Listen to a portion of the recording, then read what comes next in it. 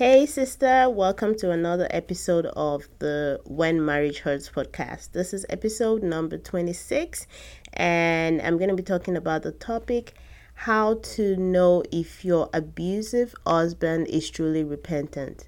So, how do you really know if he is repentant? If he is remorseful, if he is really ready to turn a new leaf, or if he's just trying to deceive you again and make you think that they are ready to work on your marriage with you and stop treating you like trash, essentially. So sit back, relax, and I will be back after this with what promises to be an eye-opening episode.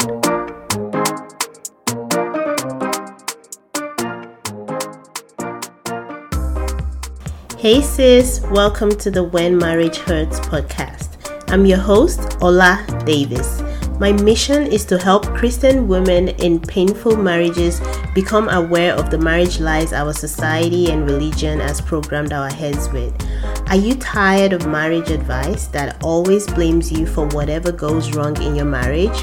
Have you attended all the marriage seminars seeking help only to be blamed and shamed for your marriage problems? Has your marriage become the source of your greatest pain? Have you lost hope of being happily married? Are you just hanging in for the sake of your kids? I've been there before. I know what it is like to feel alone in marriage, yet feel trapped by the wedding vows that I made. Together, we will discover scriptural truths that set us free from the pain so that healing can begin. Oh yeah, let's shake some tables. Welcome back. Yes, so we're talking about how to know if your abusive husband is truly repentant. So let's say that you have gotten to a point in your marriage where you feel like you've had enough and you are reaching out for help. You're talking to counselors, you've gone to church leadership, and nothing seems to be changing. Your situation doesn't seem to be changing and nothing seems to be helping, and you just want to say, you know what, I'm done with this marriage, or at least I want a separation. And your husband tells you he is so sorry for how things have turned out, and he's promising you that he's gonna change, and he's saying things like, I'm gonna do whatever it takes. If you want us to go to counseling, we'll go, blah blah blah. If you want me to be accountable to church leaders, like, if he's saying all these right words that makes you think, well, maybe I shouldn't rush into this decision to separate or divorce or whatever the case may be. Maybe it's truly changing. Maybe all those prayers that I prayed to God to change my husband for the better is actually being answered right now. I mean, it's logical and fair to have that line of thought, right? How do you know if it's all make-believe, or if your husband is truly repentant and ready to work on themselves and work on your relationship? How do you know that? I'm going to give you 3 clues at least. How to know if he's truly repentant. I'm going to give you 3 clues. Before I go ahead, I have to share this with you personally. In 2019, when I told my husband that I was going to get a divorce because I couldn't bear the mental and emotional abuse anymore, and he apologized, he begged, he persuaded me to give him another chance, he promises he's going to change, blah blah blah. And I fell for it. So what I'm telling you is drawn from my experience. If I knew what I know now, I wouldn't have fell for that lie. I wouldn't have stayed another 2 painful years in the marriage. Okay, so the first clue is this. If he shares the blame, then he is not truly repentant. And what do I mean by this? If he says words like, I'm really sorry for how I've been hitting you, or how I've been treating you, or how I've been talking down at you, but if you had been submissive, I wouldn't have had to do that. If you had been a good wife, I wouldn't have had to talk to you the way I did. That's what I call sharing the blame. They're making the blame mutual. Now, when someone, quote unquote, apologizes in that manner, they're not truly repentant. They're just trying to deceive you into thinking that they're sorry. Essentially, they're not sorry for what they did. They're just sorry that they're about to face consequences of their actions, and they don't want to do that. So that's all it is there. It's very, very different. It's completely different from being sorry. So if your husband still finds way to share the blame, and in one moment they tell you, in the same statement, essentially, they say, oh, I'm sorry. Or they say things like, I'm sorry you feel that way. They are essentially denying what they did to you. They're essentially denying that they've abused you. They are trying to say that you've misinterpreted their actions, or which itself is a form of abuse if you think about it, because they're trying to gaslight you, and gaslighting essentially means they're trying to distort your reality. They're trying to make you think that your perception is wrong. It's not what you really think it is.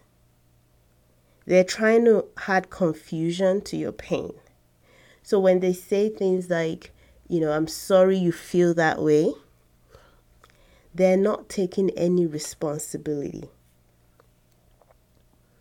And I can tell you right now, the 3 keys that I'll be sharing with you on this episode can be summarized into not taking full responsibility. When they're not taking full responsibility for their actions, that's when they try to share the blame. That's when they say things like, well, I wouldn't have done that way. I wouldn't have given you the silent treatment if I wouldn't have done ABC if you had not done XYZ. That's one important key to note. When you hear that, when you see that, you know that they're not really repentant. They're just acting. They're acting a role. The second key is that when an abusive husband is not truly repentant, he's going to list his good acts. So whether you're in front of a counselor or a church leader or whoever you've gone to meet, whoever the third party is, you've gone to meet to help out, or even if you haven't gone to meet anybody, just in conversations with your husband, they're going to say things like, well, I'm sorry, I did blah, blah, blah. But you have to admit that I did, and then they start to list the quote unquote good things that they've done or they think they've done. That's not taking full responsibility. The fact that you're letting someone that you're in a covenant relationship with know that you've done things that have hurt me doesn't mean you're denying whatever good thing they might have done. It's part of all this childish behavior of abusers, really, when you think about it, where they try to list their good acts. So they say, oh, I'm sorry, I haven't treated you too well, but I work hard to feed this family. I work hard to put the kids so the kids can go to a private school. Like, they start listing these things that are normal responsibilities of a parent, normal responsibilities of a husband. They start listing them like, I should be getting cookie points for doing what I should have done anyway as a husband. They start trying to list good acts. Yeah, but I did this, but I took you out to dinner the other day, but I bought you a gift on your birthday. So, like,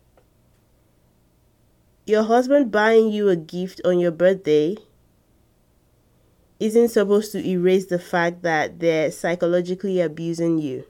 It's not supposed to erase the fact that they do not value you as a human being, talk less of a wife.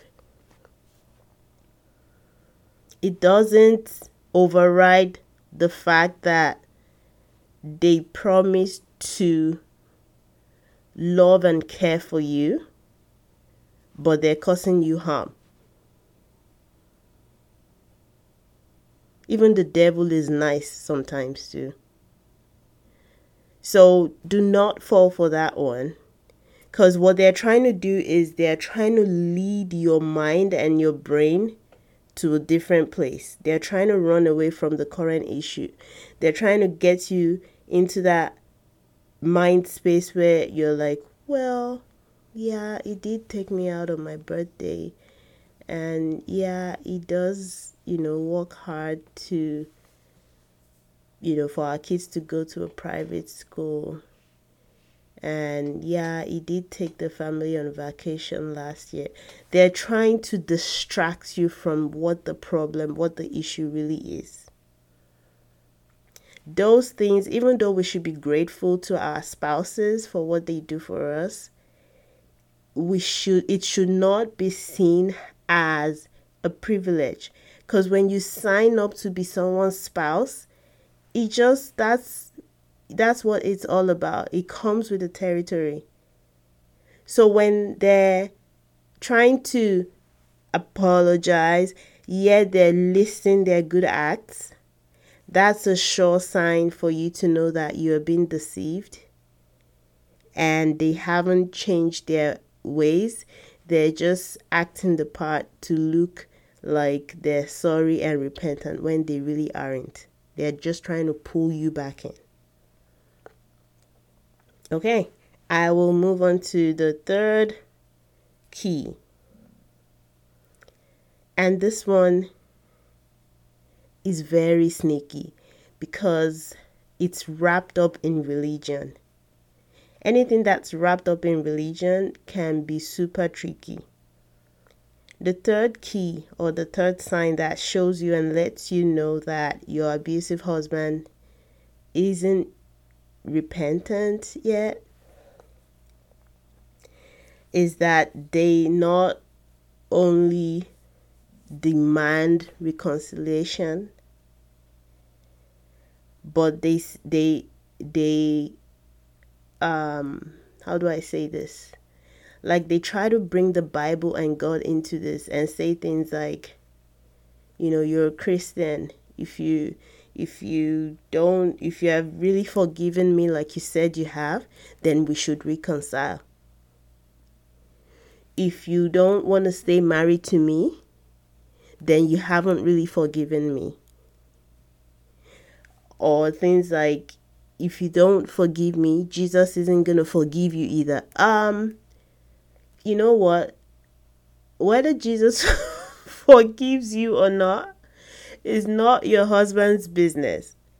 And God has not appointed your husband as I'm not even sure what the right word is now. Like, they're not a custodian of God has not made your husband a custodian of your forgiveness from God. Okay? So when you're talking about your abuser's sins and how it's affected you adversely, they try to bring your own sins into the picture too and say things like, well, if you don't forgive me, God isn't going to forgive you either. Or, I know you've said that you've forgiven me for things I've done in the past, but if you've truly forgiven me, then we need to reconcile. Then we shouldn't be separated. Then we shouldn't be divorced. Then we should, keep this relationship. We should do this and that for the sake of the children, for the sake of the... They try to guilt you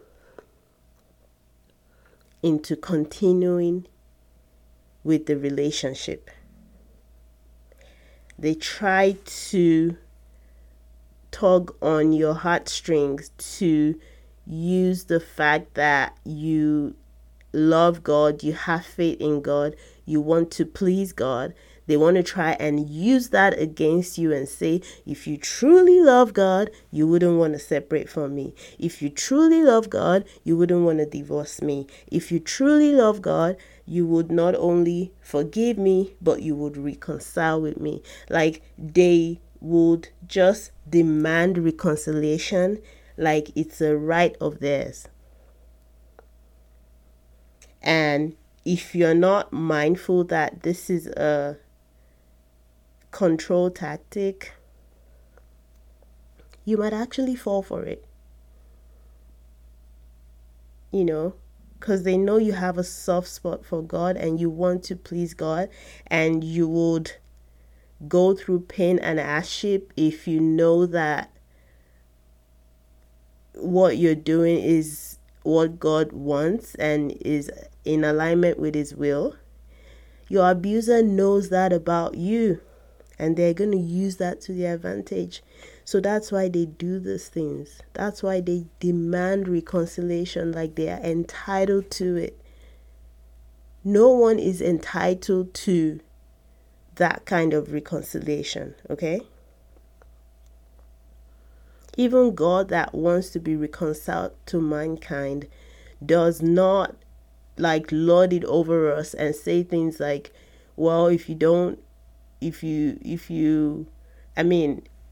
God doesn't have that kind of attitude towards us.